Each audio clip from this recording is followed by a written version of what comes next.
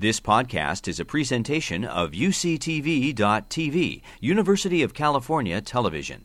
Like what you learn? Help others discover UCTV podcasts by leaving a comment or rating in iTunes. Good morning, everybody. Thank you all for coming. It's my great honor to introduce Professor Koh from the Yale Law School. First of all, I would like to thank Professor Moore, Ms. Devoy, for helping us organize this visit.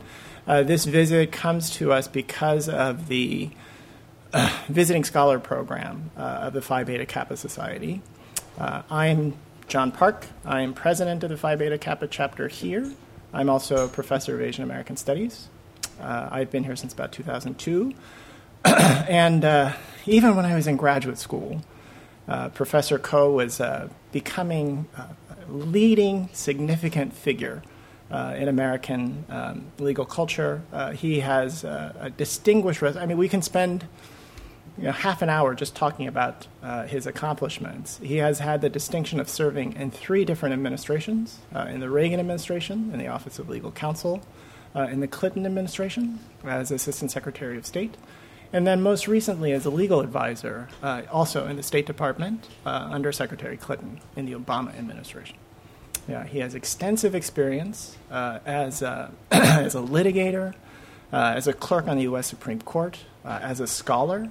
He writes faster than most of us can read. He's published at least 200 separate pieces and several books.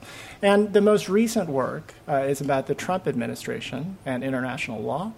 The Capps Center this evening will host a larger talk at 7 p.m. At Corwin Pavilion about the Trump administration and international law. Professor Koh has graciously agreed to give this smaller talk about the Trump administration and North Korea. Okay, so thank you all for coming. Please join me in welcoming Professor Koh.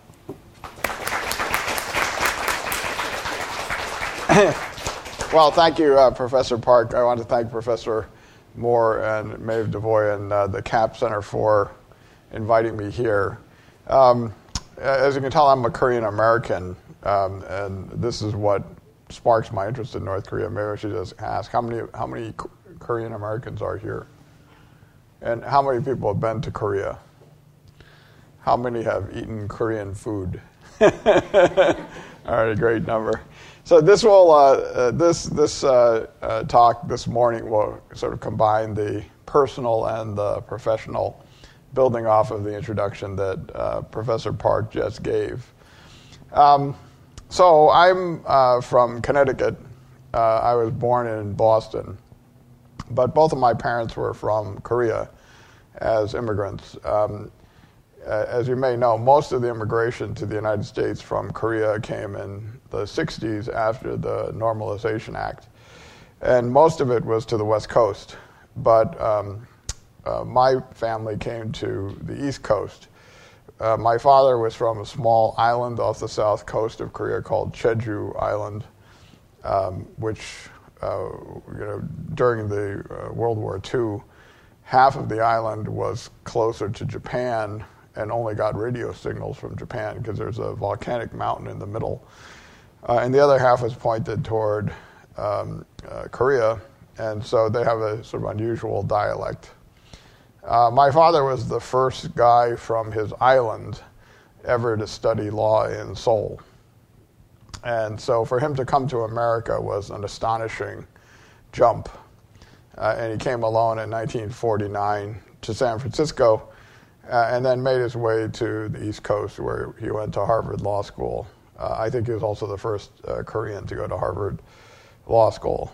My mother, who is still alive, my dad passed away about 25 years ago,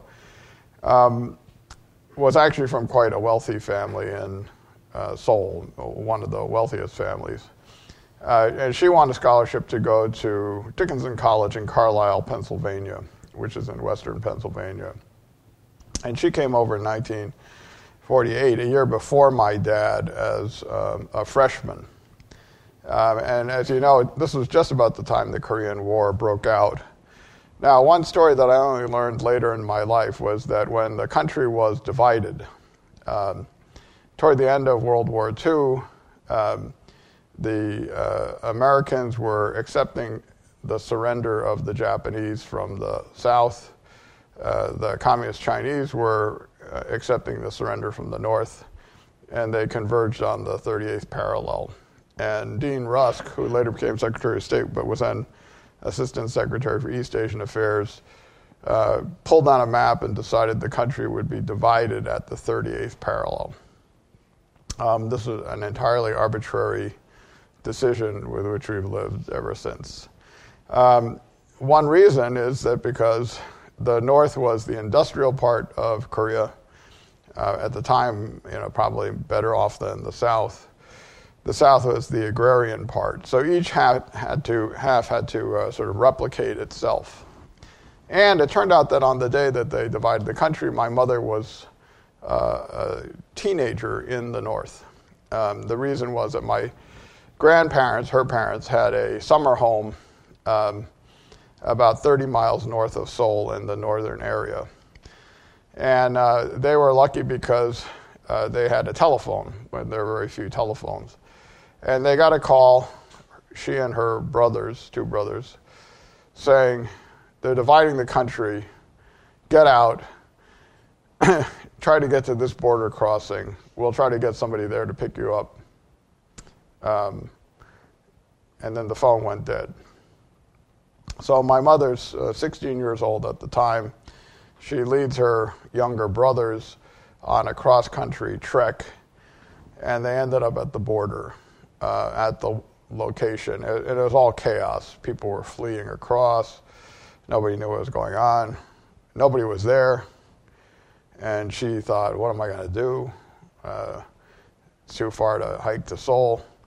And then suddenly this car appeared. Turned out my grandfather had sent a car, had been waiting, and the guy came back, and it took her to Seoul, and she went on. I say that because under other circumstances, she could have spent the rest of her life in North Korea. And who knows what would have happened to me. Some version of me might have been born also in North Korea, which is a relevant part of this story. My father then decided he would become a lawyer. And he was very interested in reunifying Korea. Once your country is divided, he was a political scientist. He was determined that Korea be reunited. Hey, oh, great. Oh, I should do it to you. How much do I owe you? Oh, boy. This could make the difference.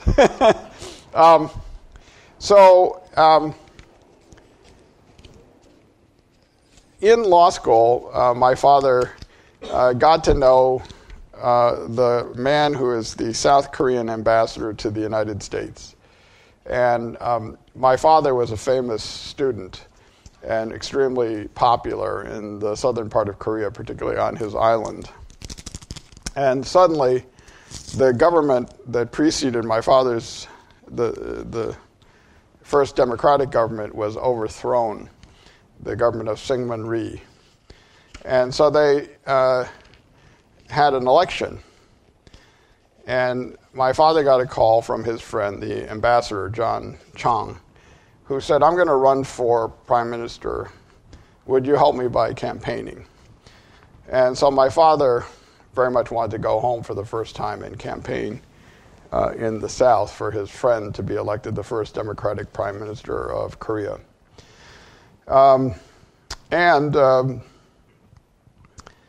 He didn't have any money, but he was, he's a poor student. He had 6 children. I was the 4th. But he had just become a Christian. He had joined the church that's at Harvard Law School. It's a Methodist church. So he went and talked to the minister, and the minister said to him, next Sunday, which is only 2 days away, when I give you the signal, you and your family get up and walk out of the church. So my father wasn't sure what this was about. We're sitting, if this is the church.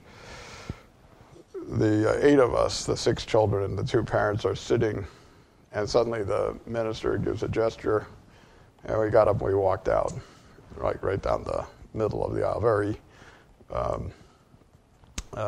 visible. And then about 10 minutes later, the minister came out and gave my father a hat. And in the hat was $3,000. And he had said, this young man is a patriot. He wants to serve his country. We're going to pass the hat until we get enough for him to go. This is one reason why my father loved America, and so do I. You don't see that kind of generosity in many places. So my father went back. They won the election, and amazingly, he was made ambassador from Korea to the United States. And so we moved to Washington, D.C., and I was just a little boy.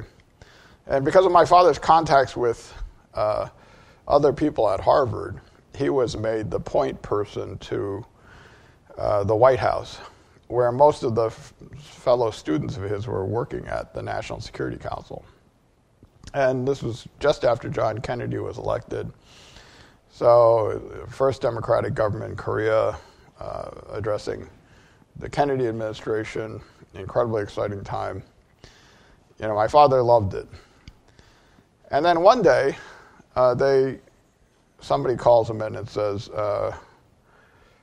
we've just heard, the Central Intelligence Agency has just heard there will be a military coup in Korea. You better get back and warn them. So my father went to the airport, flew home to Seoul. They convened a cabinet meeting with his friend, the prime minister. My father said, we have credible reports that there's going to be a coup d'etat. And the prime minister said, oh no, there won't. This man here will prevent it from happening, the chairman of the Joint Chiefs of Staff. His name was Park Chung-hee. Anyway, he did the coup d'etat. And by the time my father got back home, the government was overthrown. Park had appointed himself president, and then served as president until he was himself assassinated. And that night at the Korean embassy in Washington, my father convened a meeting of the staff, and he said, we believe in democracy. I propose that we all take an oath that none of us will ever serve a military government. It was a room like this. There were about 50 people there. Everybody took the oath. And they passed around a piece of paper, and everybody signed it. And of those people, every single person in the room, except for my father, broke the oath and went and served the military government. And that tells you something. A lot of people have absolutely no commitment to principle. We see this in Washington every day, in a graphic, pathetic way. That people who claim to stand for something actually stand for nothing other than proximity to power. So I learned this at a very early age. And I asked my father once, do you feel bad? You know, the guys who broke the promise and went and served the military government, they all became ambassadors, they became the foreign minister, some of them became prime minister. And he said, so what? You can always find people to take these jobs who are prepared to sacrifice their principles to do so. They're nothing. He said, it doesn't matter what position you hold, it matters what you believe and what you do. He said, if what you believe and what you do stays constant and true, you'll be remembered. And they won't remember the names of all these other people. Now, in the middle of all of this incredible turmoil, we suddenly hear that the friend of my father, the now deposed prime minister, is going to be executed by the military government. And so my father goes to the White House and meets with the national security advisor at the time, a man named Walt Rostow, who was a professor of economics, a famous professor of economics. And my father starts talking to him about how Prime Minister Chung is a Democrat, small d Democrat, who tried to bring democracy to his people. And Rostow says, We know where he is. He will not be harmed. And my father was just stunned. You know, America, this is the power of America. They can reach across the ocean and say that this guy won't be harmed. Now, he was released. He was held under house arrest. He was severely beaten, tortured, but they didn't kill him. And as that meeting is ending, suddenly Walt Rostow turns back to my father and goes, well, what are you going to do now? My father said, I'm unemployed, and I'm exiled, and I have 6 children. And so Rostow says, you know, my brother is dean of Yale Law School in New Haven, Connecticut. Do you want me to call him? So he got nothing to lose. So according to my father, they're in the same room. Rostow goes to his phone, makes a very quick call. He can't hear what he says. It lasts 30 seconds, and he hangs up. To which my father concludes, nothing important could have been transacted in a call of this length. So he's getting ready to leave, and then suddenly Rostow says to him, don't you want to hear about the conversation I just had with my brother? And my father said, thank you for making the call. I'm sorry it didn't work out. He said, no. He said, can he get here in a week? So a week later, we all got on a train. We moved to New Haven. 40 years later, I was dean of Yale Law School. Now, that also doesn't happen anywhere else in the world. Now, all this is a prelude to a discussion about North Korea. As you can imagine, I was fascinated by Korea and North Korea my whole life. But I started out as a physics major. I did physics in high school. I was an excellent student in physics at a very bad high school. So I thought that I was very talented in physics. In fact, I wasn't. But then when I got to college, suddenly I was with people who actually knew something about physics. And that was a bad situation. Because, you know, you're Asian, so people think you know what you're talking about. And if you actually speak up and reveal that you don't know, then you're cursed. So as the year went by, I just sat there getting more and more confused and mystified and afraid to speak. And one day, the professor does an equation that starts over here, and he goes all the way around here, and then he ends up over here. I couldn't follow a thing.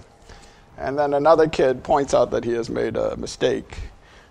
I got to get out of this. What am I doing here?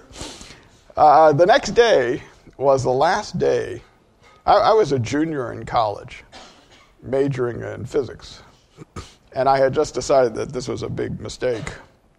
And I was walking on the campus. I was thinking about this just now. And this big, tall, blonde surfer guy, who's from California, comes by and he says, I said, where are you going? He said, I'm taking a class on East Asian history. It's great. And I said, he goes, this is my favorite class. And he starts walking away. And I'm meanwhile heading to my lab, where I will be underground for the next 5 hours. And I thought, why is he taking the class on Asian history and I'm going into this dungeon? So I turned around and I ran after him. I went and I sat the lecturer and I thought, this is what I should be doing. And so that day, which was the last day to switch my major, I switched my major to political science. And with the thought of going to law school. Now, why did I do this? You might well ask, why did I major in science in the first place? You know, my father encouraged me to major in science because I think he thought that if you did some course of study that required you to speak English, you'd be discriminated against. But if you did numbers, the numbers don't lie. he didn't realize, I think maybe, or he realized, but maybe he didn't understand so viscerally that, English is my native language. More than that, I decided that if I was going to be an Asian American, that was a defining feature of my identity. As a scientist, it didn't matter that I was Asian American. But if I became a lawyer or a professor or a diplomat, then my job would be negotiating between cultures. And then suddenly what I thought was the distinctive feature about me might actually be a great asset. And in fact, my father was a lawyer and a diplomat and a professor. And when I told him I switched, he was the one who was encouraging me to do science. He said, just like your father. And he was actually secretly extremely pleased that I made this choice, and was till the day he died. So, one of the very first things that happened was I took a class where a guy was talking about diplomacy, which I knew nothing about. And he started talking about some people like Henry Kissinger and John Kenneth Galbraith and Daniel Patrick Moynihan. And he said, these people are scholar diplomats. And I said, what are scholar diplomats? And he said, well, they're people who are professors, so they have tenure, and so they have a permanent job, but they go in and out of the government.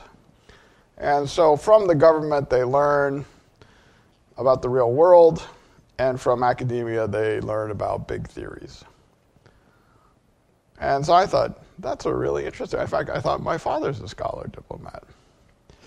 So they say, you want to write a paper on something?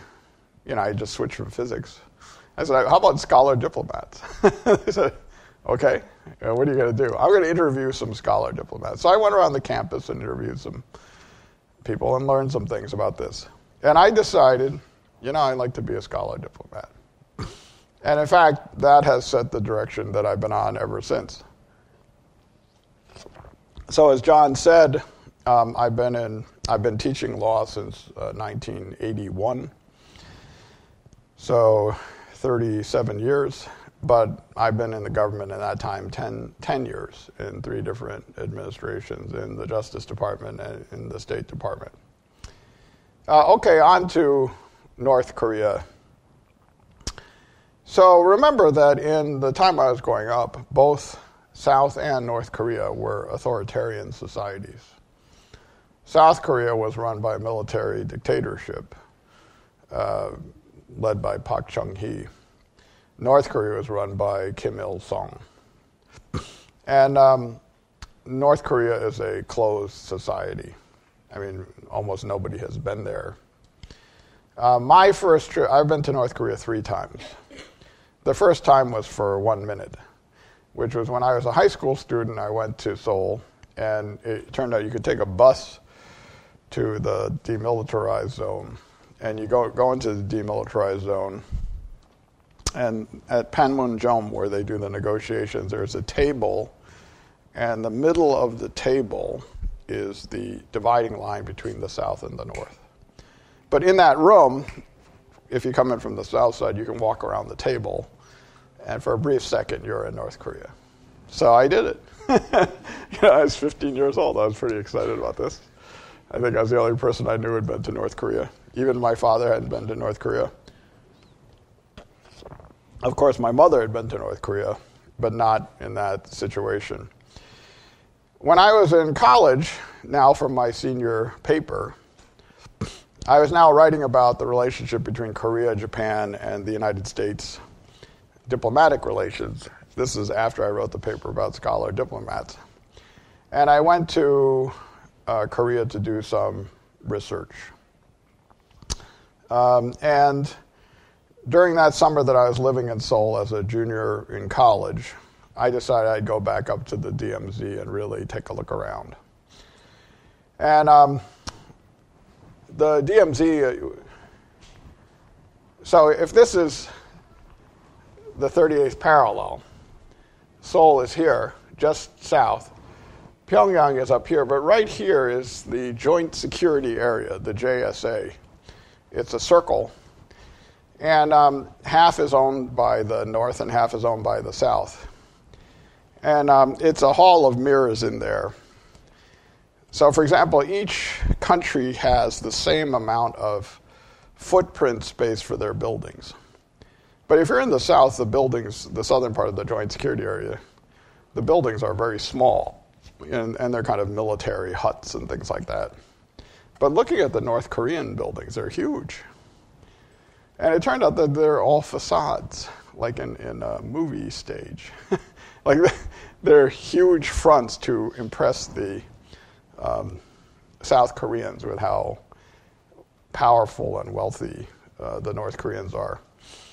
Now, the Americans and the South Koreans respond by having a requirement that all of the military police who serve on the southern side all be at least 6'5".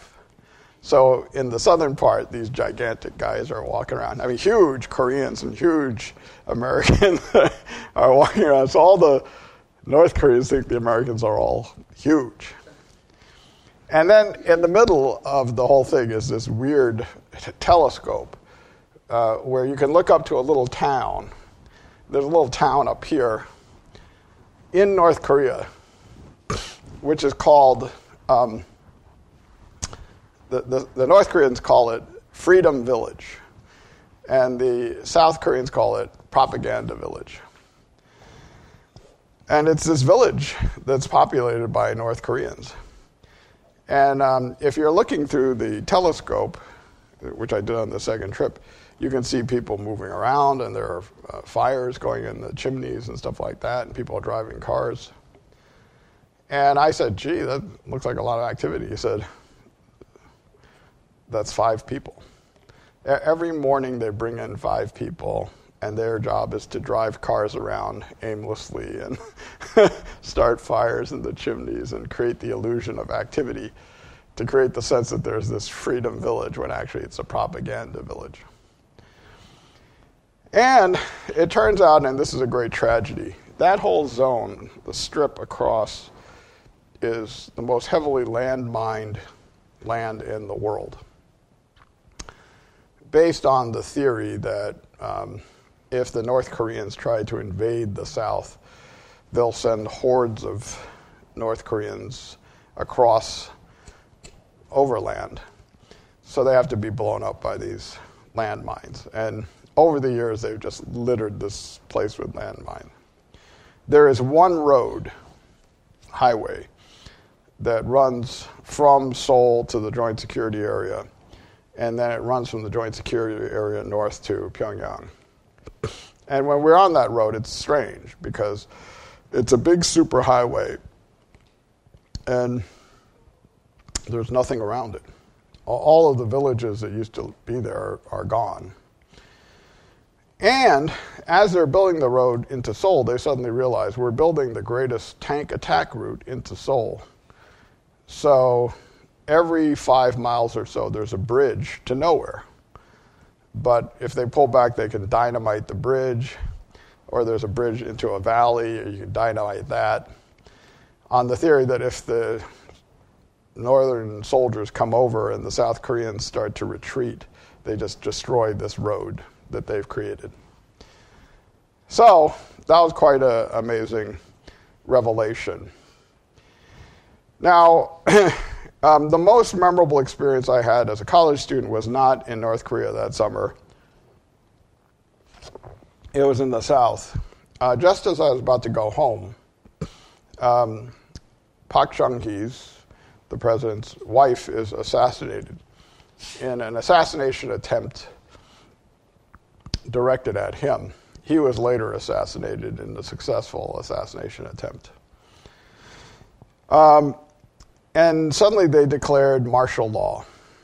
And they said that you couldn't walk out on the street after dark.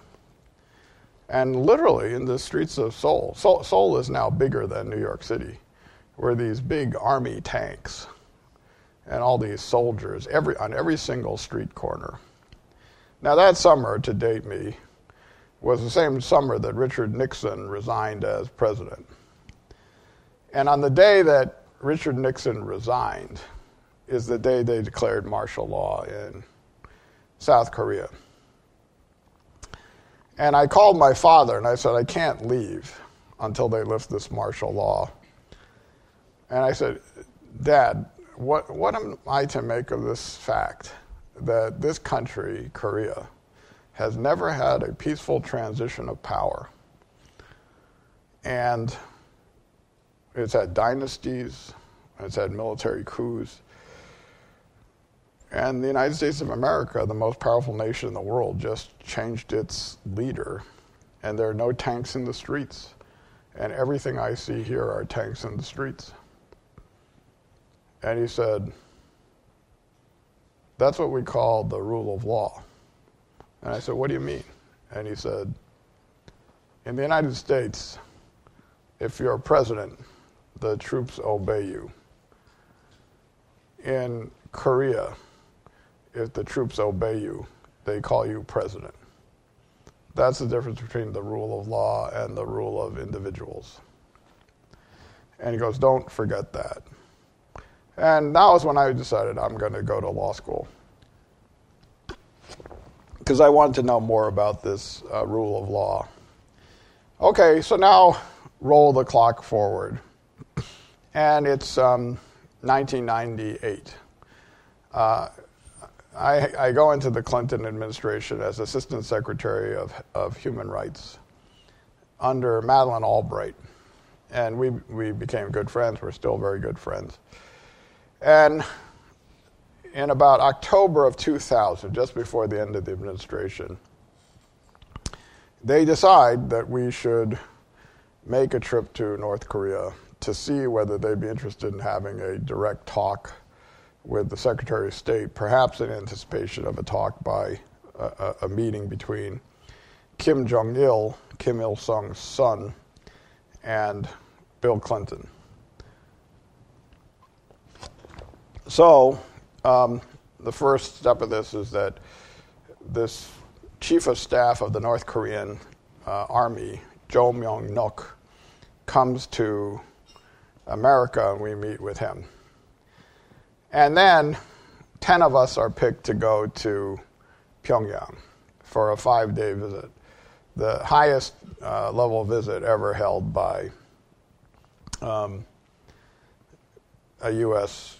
Delegation until recently. Now, it was an extraordinary experience. There are many, many incredible aspects of it, and I could talk about it for days. But among other things, we didn't have an embassy in Pyongyang.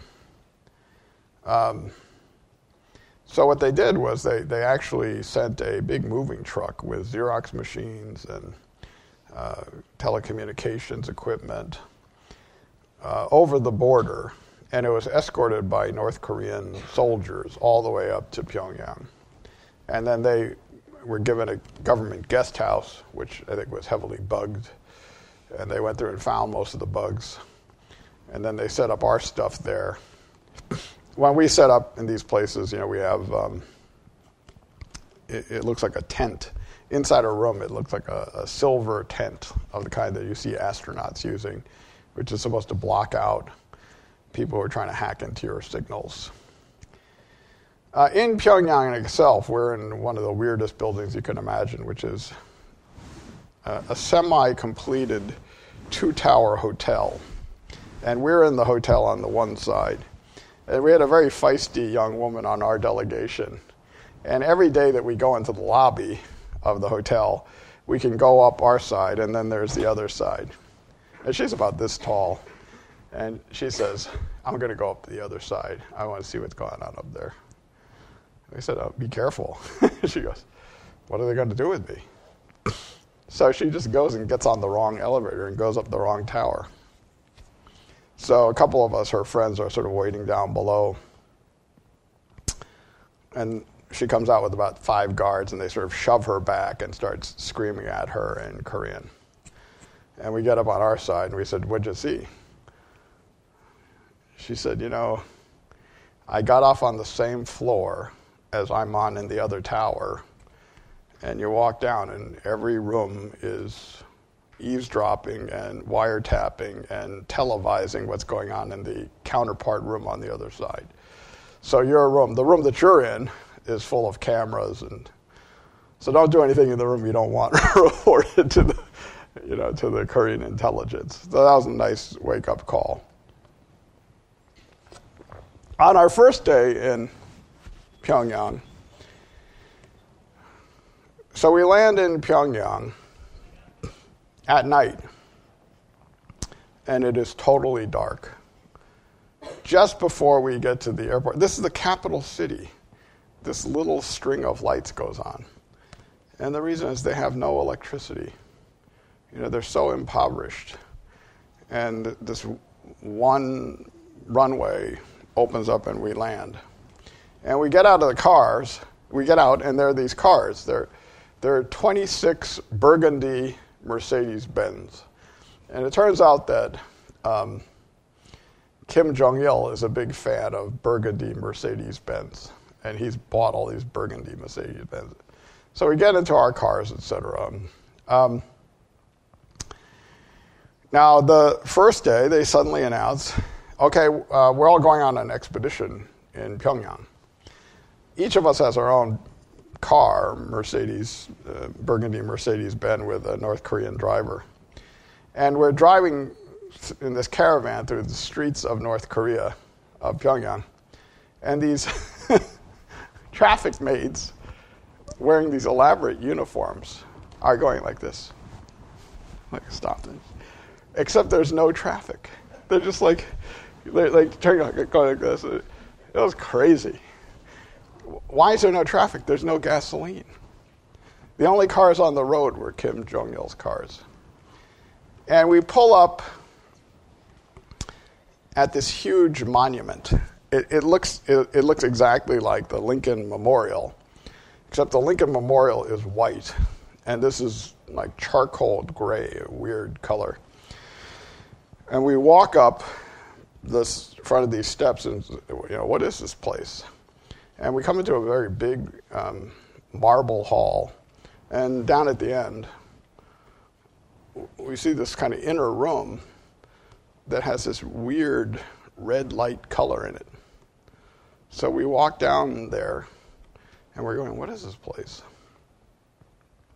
And as we enter this red room, this music starts playing. And suddenly this light goes on. And there, floating in a glass box, is the embalmed dead body of Kim Il-sung. And all the North Koreans are just like incredibly reverential. And the people I'm with are going, this is pretty weird. These guys are brainwashed. Now that night, because I was so jet lagged, I'm sleeping. And by the way, when I was a kid, I had a recurring dream that I was trapped in North Korea. Why? Because my mother was almost trapped in North Korea. And I am having this dream. And I wake up and I'm in North Korea. And I hear all these cars outside leaving. And I run and look, and the other burgundy Mercedes-Benz are all leaving. So I jump up and I get dressed and I run down, and only one Mercedes-Benz is left, mine. So I jump in the back, and the driver is sitting there, and I say to him in Korean, "Let's go." And I think he was freaked out that I knew enough Korean to tell him, "Let's go."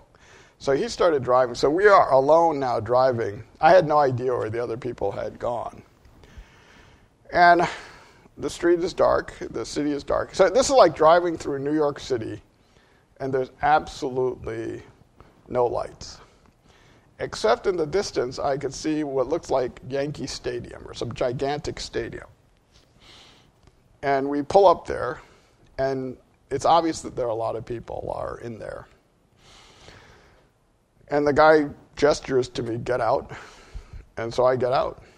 And, I walk into this stadium. And I think there are 100,000 people in there.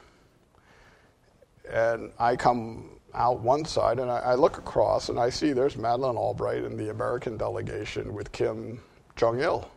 but I'm on the other side. And everybody's looking at me, and they're all these men wearing white shirts and black pants. And they look totally dispirited, totally depressed. I've never seen Koreans or Korean Americans or anybody of Korean extraction look so totally lifeless. I mean, they're just with their heads down. And then suddenly on the field, they have these guys come out and they start doing these sort of coordinated, it's like a dance. It's like a halftime show. But as it goes on, it gets more and more militaristic, where there are more and more people wearing military uniforms and with bayonets. And it starts getting really crazy. And then they start flashing all these, flip cards, like at the Alabama game. And the flip cards, which this takes incredible precision, like 1,000 people flashing up pictures of nuclear weapons and things like that. And finally, at the height of it, an airplane flies over the stadium, and like 8 guys jump out wearing parachutes and parachute into the stadium.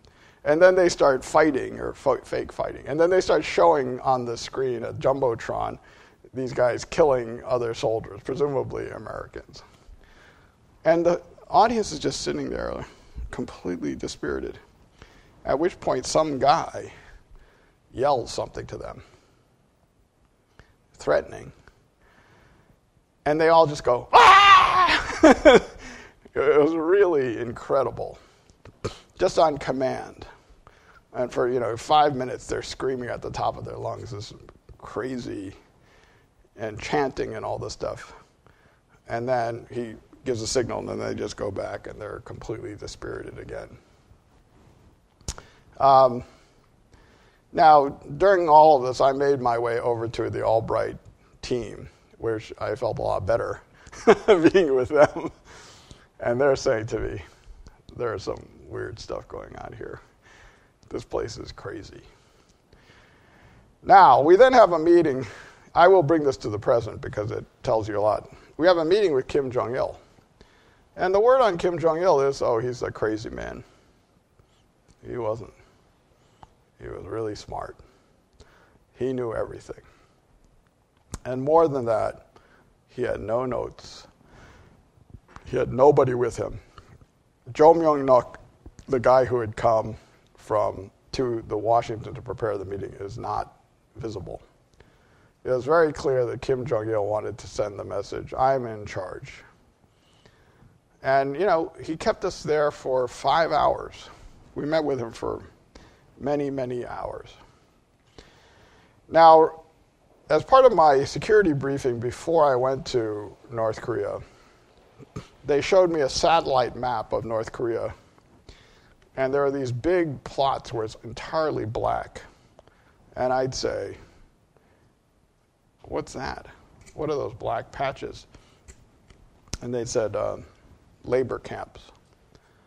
I said, labor camps? Who's in those labor camps? Prisoners.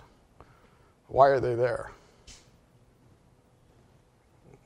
They did something that the government didn't like. And I said, how about this one? I mean, this is right near Pyongyang. It was in the equivalent of Chevy Chase to Washington, D.C. And he goes, that's one of the larger ones, sir. And I said, how big is it? And he goes, it's the size of the District of Columbia. I said, how many people live there? And he goes, I think 1.5 million, 2 million people is our best guess. And I said, what are they doing? And he said, they're starving. And they spent all their time breaking up rocks. Now, this is incredible. Here's a country of very energetic people. They're breaking up rocks. They have no electricity. They have no food. They're controlled by this egomaniac. So the next night, which was our last night in Pyongyang, and then I'll move forward the story to Trump, they have a farewell dinner for us. And we're all sitting in a semicircle. Albright is sitting next to Kim Jong-il. And it turns out that there's one person in North Korea who has access to the internet. That's Kim Jong-il. and he's fascinated by America. He's asking us all these questions about America. He wants to be respected by America. And it turns out that most of what he knows about America comes from DVDs that he got from North Korean intelligence agents who happened to be in the diplomatic mission in New York. So I said to him in Korean, "What's your favorite movie?" And he says, "Gladiator." You saw this with Russell Crowe. He won the Academy Award this year, and he goes, "Very sad." Very sad. That's a description of you. How clueless are you? Now, in the middle of all this, suddenly each of us is sitting with another person who's supposed to be our counterpart and what they call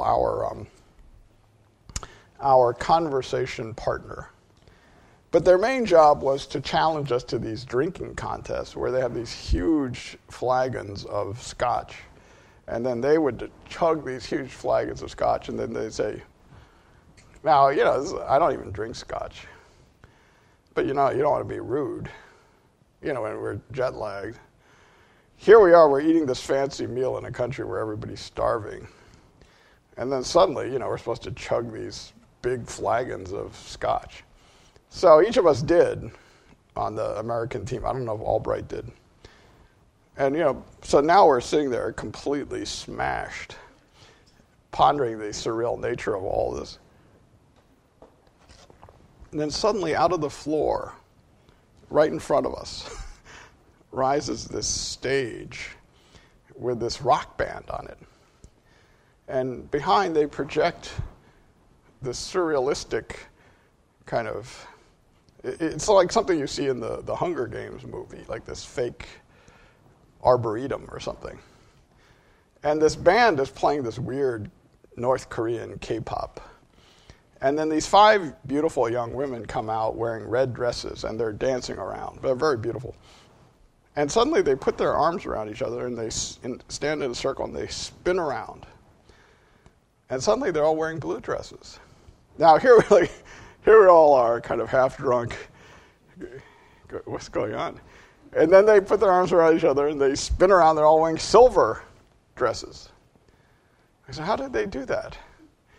And then suddenly we realized that they have these kind of tent dresses, and they're tied up here, and that each woman, as they're spinning around, they pull it like that, and it drops down. It's a different color.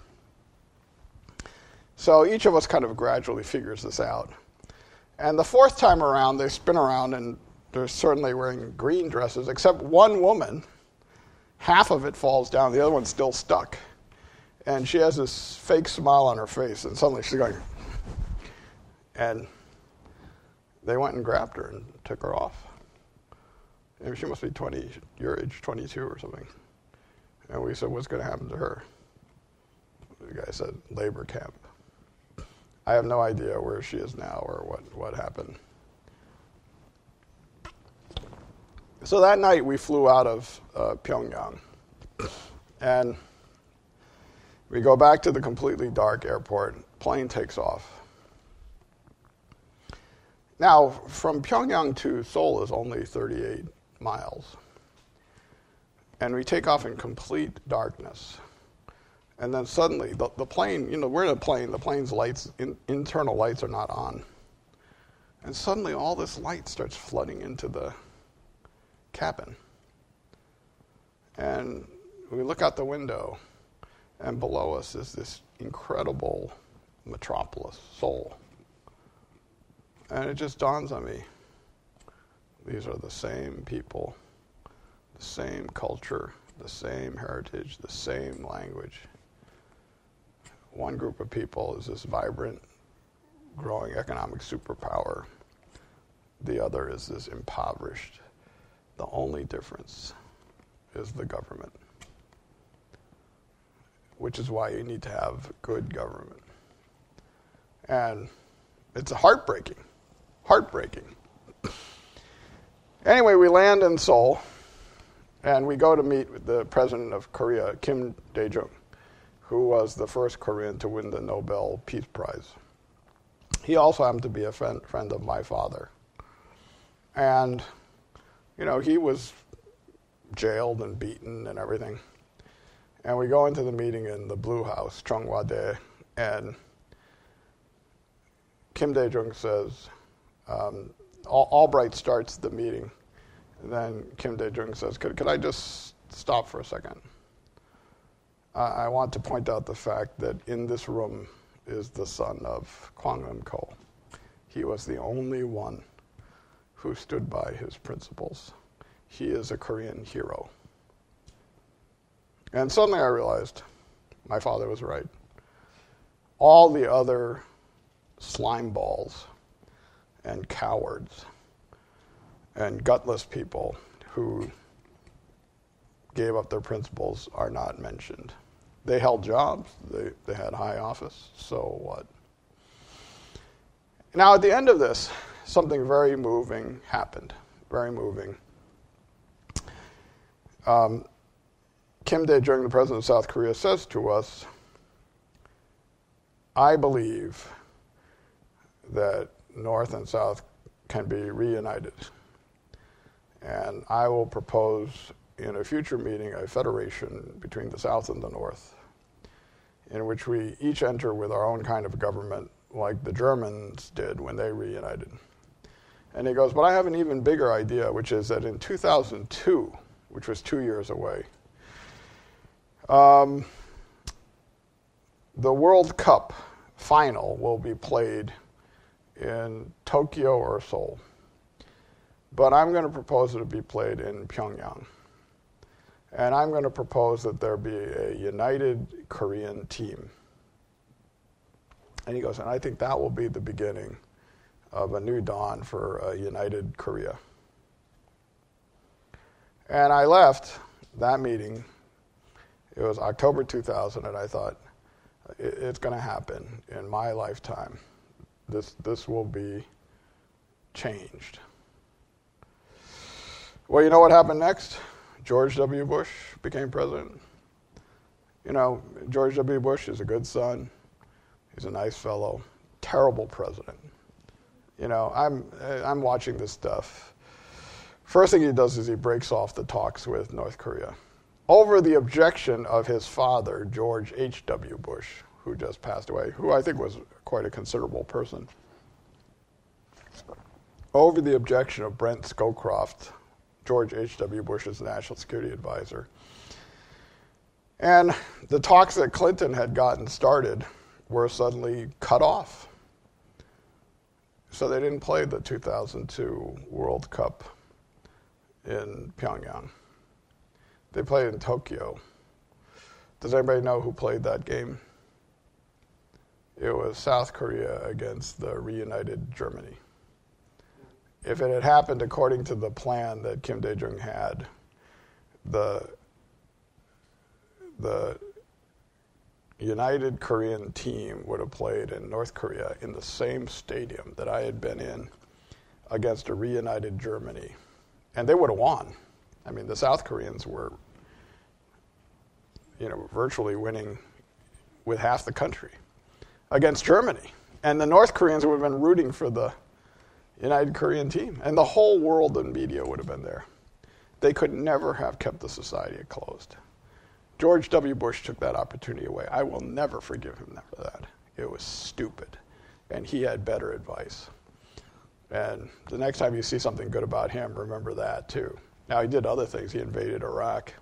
He had people tortured. He opened black sites. He opened Guantanamo. We could talk about those things too. He's a very nice fellow. But don't let him reclaim his place in history because we have a worse president now. Okay. All of this leads us to the present, and here's where I'll close, and I'll say more about it in the... So, by the way, why did this initiative in 2000? When we got back home, there was an election, and it was a tie between George W. Bush and Al Gore. Al Gore actually won the popular vote, and there was a big Supreme Court fight, and he lost. Or he conceded whether he lost or not. And George W. Bush became president, and things went in a negative direction after that. So, Bill Clinton had wanted to go to Pyongyang at the end of his presidency, but it just was not possible because of the state of uncertainty. And then Bush broke off the talks, and they started to get back on track under Obama. And at that time, I was at the State Department again. We had a group of very, very talented people who worked on North Korea all the time. But in the middle of it all, what happens? Kim Jong-il dies, and his son, Kim Jong-un, becomes the leader. Now, he looks funny. I acknowledge that. He is ruthless. They used to call him Michael Corleone because he was the third son and of the smartest, just like in the movie The Godfather. Now, from his perspective, Kim Jong-un has played it just right against a total fool, Donald Trump. So here's what happens is Donald Trump starts tweeting. By the way, I respect the office of the presidency. But they are playing with the lives of my own relatives. Donald Trump begins by saying, I will show North Korea fire and fury of the kind it has never seen. And I will end North Korea. In other words, I will bomb 25 million civilians. That's a war crime. The President of the United States doesn't threaten a war crime. Anyway, Kim Jong-un says, I'd like to meet. Now, Trump takes this as a huge victory for himself. And so he says, let's meet. Now, I read some people start saying this is a great triumph for Trump. Are you kidding me? The rule that we had, you never let the President of the United States meet some tin pot dictator unless they have made every concession before you meet them. Their reward is to meet the President and have a 2-minute photo opportunity. And you prepare that meeting to the hilt. Trump didn't do that because he was so eager to have the meeting. And then once he got eager to have the meeting, why would they ever meet with anyone but Trump? Like Mike Pompeo goes over there, they won't meet with him anymore. They want to meet with Trump. And at the UN this past fall, Trump is saying, where's Kim Jong-il? I love him. I fell in love, he says. I fell in love with a guy who has millions of people in labor camps. And he never mentioned that. Now, by the way, just before every meeting, the North Koreans arrest people. This is a common tactic. Say we're in North Korea, I'm Kim Jong-un, Trump is coming, I have you all arrested. And then Trump arrives, and I release you all. Do you get credit for that? No. But Trump is so ecstatic, it's like, see? It's because of me. It's because of me you were released. The answer is also because of you they were arrested. Are you kidding me? How transparent is this? And, by the way, along the way, most of the people who were specialized in North Korean affairs in the U.S. government left in disgust. When they landed in Singapore and Trump walked out to meet Kim Jong-un, there were 5 people who were at the dinner I was at in 2000 on the North Korean side. They're still there. They spent the last 18 years figuring out what the Americans are going to do. They know everything. Trump didn't even bother to prepare for the meeting. Now, what did Kim Jong-un do? If you're looking at it from his perspective, first he comes in, he doesn't have any real, he's worried he's going to get deposed. His major challenger is his own uncle. So he has his uncle assassinated in Malaysia. So his own uncle is 2 agents of Kim Jong-un go and assassinate him with chemical agents in the Kuala Lumpur airport. Then he thinks, oh, by the way, I should have said, as we're flying out of Pyongyang, I'm sitting next to our nuclear guy, and I said, do the North Koreans have nuclear missiles? And he says, no. And he goes, but they're close. He goes, this is what this is all about, to prevent them from becoming a nuclear power. And I said, how many do they want? He said, they want 6. And I said, why 6? 1 to target Tokyo, 1 to target Beijing, 1 to target Seoul, 1 to sell to Al-Qaeda, 1 for an intercontinental ballistic missile, and then 1 for reserve. How many nuclear missiles does North Korea have now after Kim Jong-un came in? Anybody know? 60. 60. That's the product of not engaging on this issue through diplomacy for the last 18 years, except under Clinton and under Obama. They let the number creep up. Now, why is it that they did this? Because they know they're in a poker game. If you're going to have a poker game, you want chips. How do you create chips? Build weapons. That's what he did. Now, they fired the weapons, and most of the weapons went down in the Sea of Japan. Why did that happen? Why did most of the tests fail? Because the North Koreans are incompetent?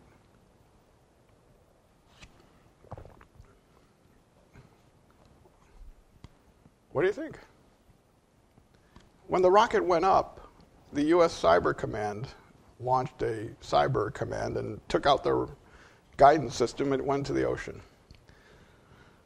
They never admitted it.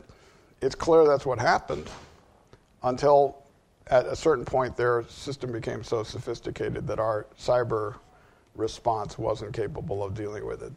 That's when we got into the danger zone. And it happened during the period of Trump's time as president. So Kim Jong-un builds weapons. He's now got 60, so he's got a lot of chips. And they test these weapons in this mountain. And the mountain breaks. I mean, literally it breaks. It starts crumbling.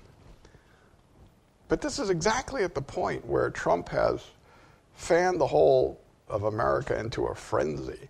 You know, in January of 2017, they had a false alarm in Hawaii where the question was, was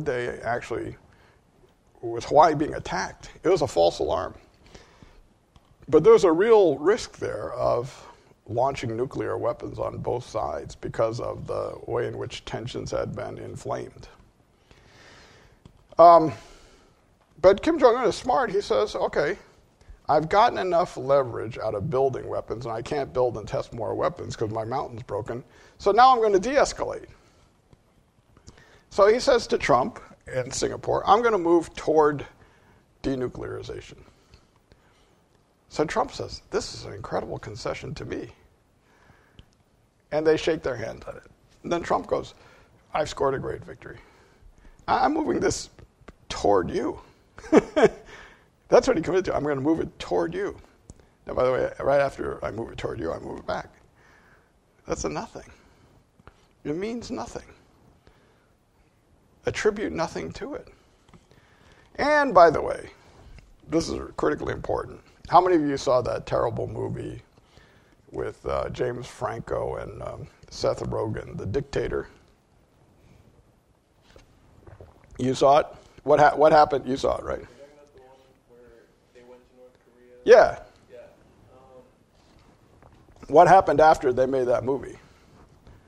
Kim Jong-un tried to ban it in North Korea. Yeah, that's not all. Threatened America. How did he threaten America? I think he threatened to bomb Hollywood. He didn't have to bomb Hollywood. What did he do with Hollywood? What did he do to Sony's grid? Oh, they have to. They took it down. You know, North Koreans have expert cyber war guys. They took down Sony's system. If you're looking for a real threat that the North Koreans can launch against the U.S. grid, it is not an ICBM nuclear weapon. It's a cyber attack. They've already proven their capacity to do it. So if you're Trump and you're meeting with Kim Jong-un, what's the first thing you say? What do you think? Don't attack our internet. Don't touch our grid. Yeah. Release prisoners and don't touch our grid. If you touch our grid, we're taking you down. Instead, it's like, I love you. I love you. You know, I love you. Let's take a photo. We both look so skinny or something like that. You know, the North Koreans cannot believe their good fortune. They really can't believe their good fortune. Now, then it starts to become clear that there has been no achievement at all. And Trump starts getting criticized for this, so then what does he start doing? He starts tweeting less about this. You may have noticed. Trump created the crisis by tweeting, and then when he starts to realize that his solution isn't actually getting a lot of play, he starts doing less tweeting, and he says that the situation is under control. Now they're starting to have the kind of real negotiations they should have had in the first place. And guess what? They only want to negotiate with Trump because he disempowered the people who are capable of having those negotiations. And here's the greatest thing, the greatest irony of all, and then I'll save the rest of this for tonight. If you were to make a plausible and real agreement, there's one guy in the in the American government who I went to North Korea with who's still there, Sung Kim of L.A., Korean American of L.A., went to UCLA Law School. He was one of the critical figures in the decommissioning of the Yongbyon nuclear power plant. He became ambassador to Seoul. He's a wonderful diplomat. He was ambassador to Manila. And when they suddenly set up this meeting in Singapore, I was so relieved that there's Sung Kim. Suddenly he's there. That's the guy they need. Because everybody on the North Korean side knows exactly what's been going on. And the Americans have basically lost most of the people they had who knew what was going on. But if you're now going to build a deal, what would the deal look like? 6-party talks where you agree to lift sanctions in exchange for, getting rid of enriched uranium. It sounds like the Iran nuclear deal. What's the problem? Trump broke the Iran nuclear deal, saying it's the worst deal in history for absolutely no reason. Now we don't have any way to control Iran. Now, if we say to the North Koreans, we want to have a deal with you, they'll say, why should we make a deal with you? The last deal you made, the Iran nuclear deal, you just walked away for absolutely no reason. Iran has now sued the United States at the International Court of Justice for breaking the Iran nuclear deal.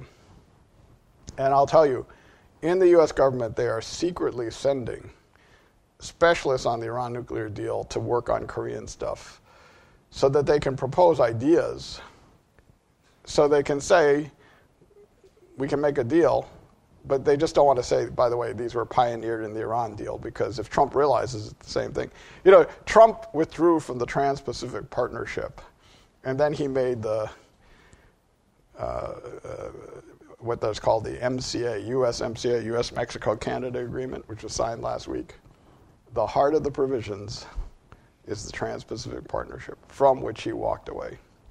And he's claiming this is a great victory. The thing he walked away from, he's just embraced somewhere else without acknowledging that that's what he did. So I would say that this is a long way from where we were in 2000, when I thought that I was about to see the reunification of this country. I don't know if I'll see it in my lifetime. There's a great irony. I'm a fan of the Boston Red Sox. When I got on the plane in 2000, I said, there are two things I'd like to see before I die. The Red Sox win the World Championship, and the Korean and South and North be reunited. And I thought, when I got on the plane, I'll see the reunification, but I'm not going to see the Red Sox. Red Sox have won 4 times. Most recently over, well, I won't tell you who it was over, but I think you know. I would give all 4 of those championships for real peace in between North and South Korea. I don't think it's going to happen under Donald Trump. He is simply too incompetent. He doesn't know what's a win and what's a loss. I'll tell you another thing. In high-level diplomacy, there's what, in almost every meeting of leaders, there's what they call a one-on-one. Some things happen in a big group, and then they have the one-on-one meeting. And if you think your leader is smarter than the other leader, you want the one-on-one. Why? Because, if your guy is LeBron James, you want a one-on-one because he can beat the other guy. So with Bill Clinton, we'd say, you got to get these 10 points. And Clinton would come out at the one-on-one and say, how'd it go? He'd say, I got 13. Clinton could get 2 points just by walking in. He'd walk in and put his arm around the person and go, before we begin, how about releasing some of these guys? And, He'd get 2 before he even sat down. And Clinton had a photographic memory. So he would come out and give these incredibly detailed accounts of what happened in the one-on-one. Trump has no idea what's going on in the one-on-one. It is life-threatening to have these moments. The best thing about what just happened with Putin in Argentina is he didn't meet with him for another disastrous one-on-one. In Helsinki, it was a total disaster. And, the only person who knows what happened is the interpreter, Putin. Trump probably doesn't remember half of it. And the KGB.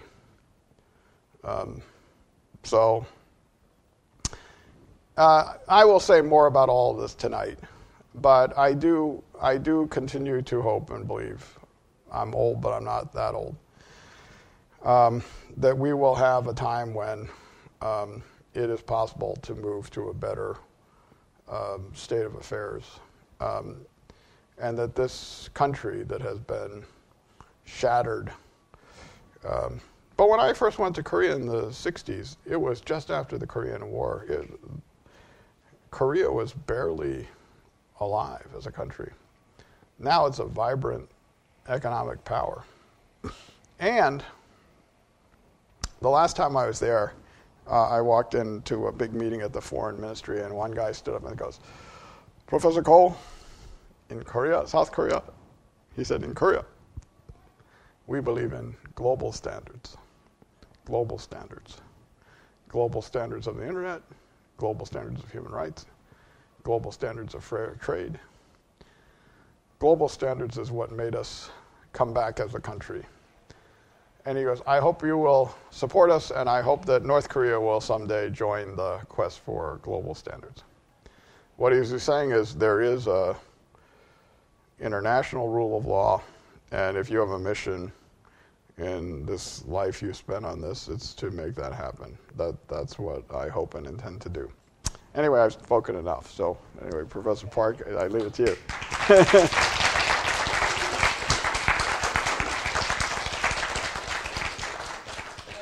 wonder if you would be open to questions? Oh, sure. Yeah. Would anyone like to ask a question? Yeah. Well, I haven't been following the news too much recently, but last I heard that relations between North Korea and South Korea were kind of improving, and the communications have been very opening up communication. Do you think that it's trending in a positive direction right now, or negative? Okay, so what happened is that Moon Jae-in, who became elected the president of South Korea, wants to reopen conversations with the North. It was fortunate that that happened because when Trump became president, he started making threats to the North, whereas the South Koreans started saying, let's talk. So that created a kind of a good cop, bad cop situation where Trump is making threats, but Moon Jae-in is having real conversations. Now, in South Korea, the people in South Korea want they want the country to be reunited. But everybody knows it's going to come at a huge cost. Why? Because the people in North Korea are so poor Just like in Germany, if they reintegrate them, people in the South are going to have to pay huge taxes to help rebuild the North. So it's going to come out of their pockets. And they're worried about a flood of North Koreans into South Korea. You know, if you've been to Seoul recently, it is the worst traffic I've ever seen, except maybe on 101 north here. The mistake, though, I think, is to have two parallel bilateral tracks, where Moon Jae-in talks to Kim Jong-un, and then Trump talks to Kim Jong-un. Why don't you do that?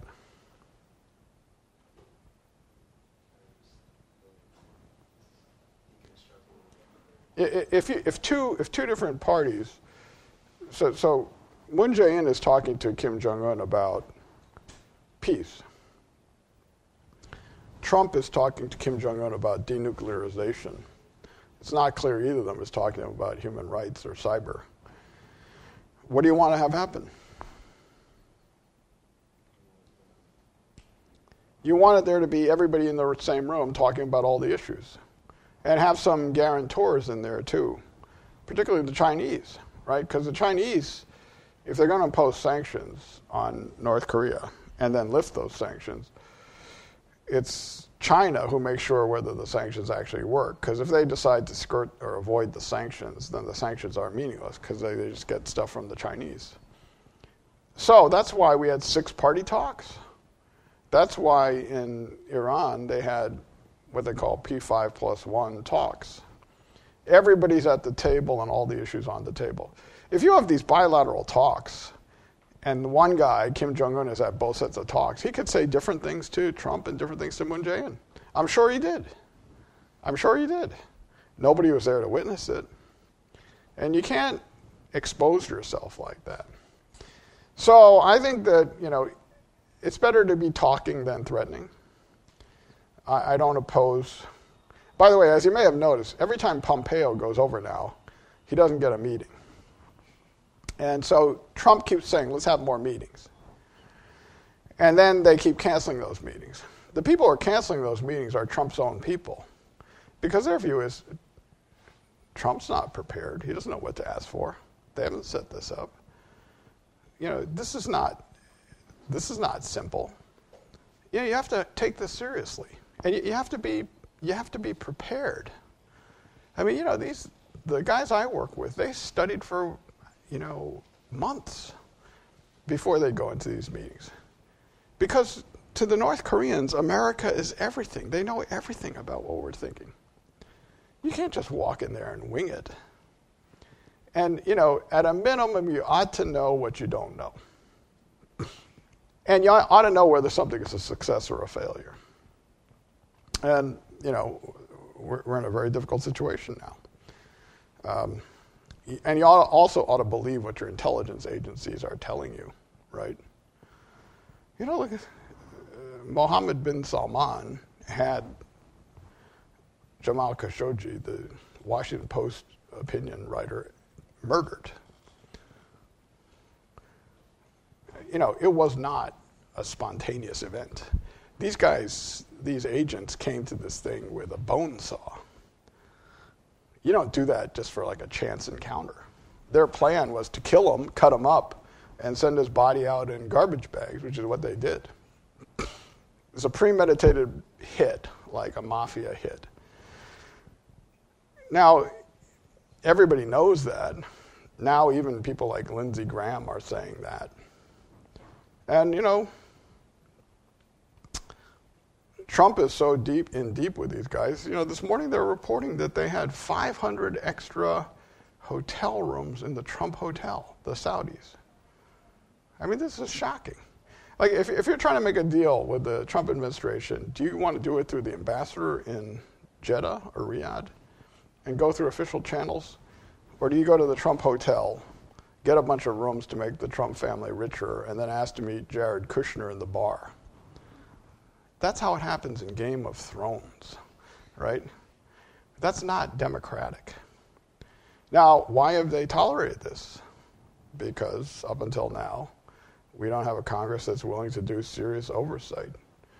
But we've got 2 more months of this, And then there'll be a lot of oversight, at least on the House side. So we're at the moment of change now. And I think hopefully these diplomatic streams emerge.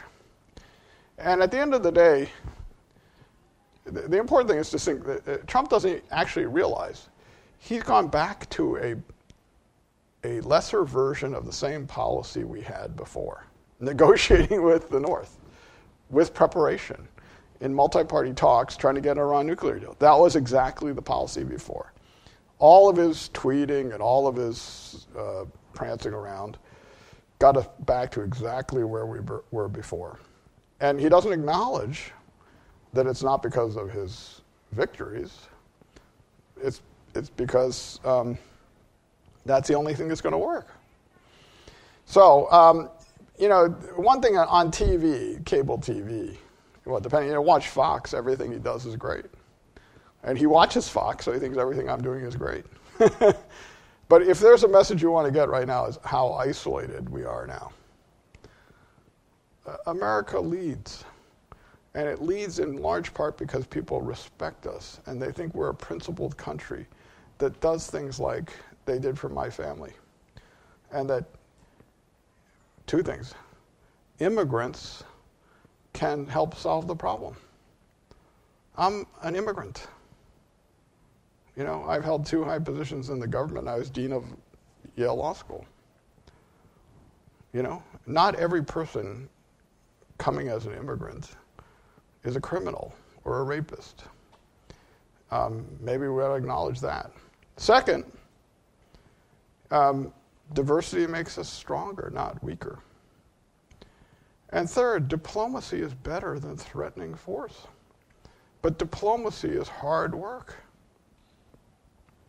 And if we speak up for the human rights of others, they'll respect us more. Trump is now not just, we had in the last week, Trump is isolated among former presidents of both parties, and he's isolated among world leaders. So he feels most at home of rallies of people to whom he shouts, lock them up. This is an amazing situation. I've never seen a situation like this. When he says lock her up, what does he mean? Lock up somebody for using their private email like Ivanka? Does it mean lock Ivanka up? Except in that environment it plays. And, all this kind of stuff, tormenting your former rivals, that's third world stuff. We ought to be past that. Now, if there's one silver lining, I think, is that we've turned the corner. And maybe Trump doesn't recognize it, but, I think we're on the long glide path down now. And when it's over, I think most of you all will say, how did we let this happen? The answer is, we didn't vote. Or if we went to vote and the lines were long, we left. It's our future. How did it happen that the Brits are leaving the European Union unless they get out of it? These people didn't vote. What a mistake. The Brits were a leader. They spent the last 2 years doing nothing but trying to address a problem, a self-inflicted wound. What a tragedy. What a tragedy. It's a great country. Wonderful people. They just shot themselves in the foot. So, big challenges ahead. And finally, at this point, last one. Why do we give people this huge power and influence over us, like Mohammed bin Salman, when all they did was sit on a pile of oil? Isn't that a reason to go to clean energy? If we had clean energy and electric cars. By the way, the state of California has pretty much declared independence on all these issues now. I'm very impressed by everything I see in this state. It's like maybe the U.S. government's not going to do anything about us, but we don't want pollution here. If this state is going to survive, do you need any more proof of the power of climate? You have these wildfires and mudslides. Are they going to just get worse? On Black Friday, you have a report about the impacts of climate change. For political reasons alone, if nothing else, we should be getting away from fossil fuels. And, if people refuse to recognize it because they won't listen to science, why are you in a university if knowledge is denigrated? Why bother to go and know what the truth is if people who know nothing and have studied nothing make decisions based on their ignorance? And the short answer has to be, these people shouldn't be making the decisions. Same lesson. Every country in the world, the leaders are worse than the people. Every single country in the world. And so it's up to the people. That's the message of my book. Donald Trump doesn't own climate. He doesn't own human rights. He doesn't own nuclearization. It's up to all of us. And the only way that he can actually make things worse is if we let him. So we can't let him. Okay? All right, thank you very much. You've been listening to a podcast by University of California Television. For more information about this program or UCTV, visit us online at uctv.tv.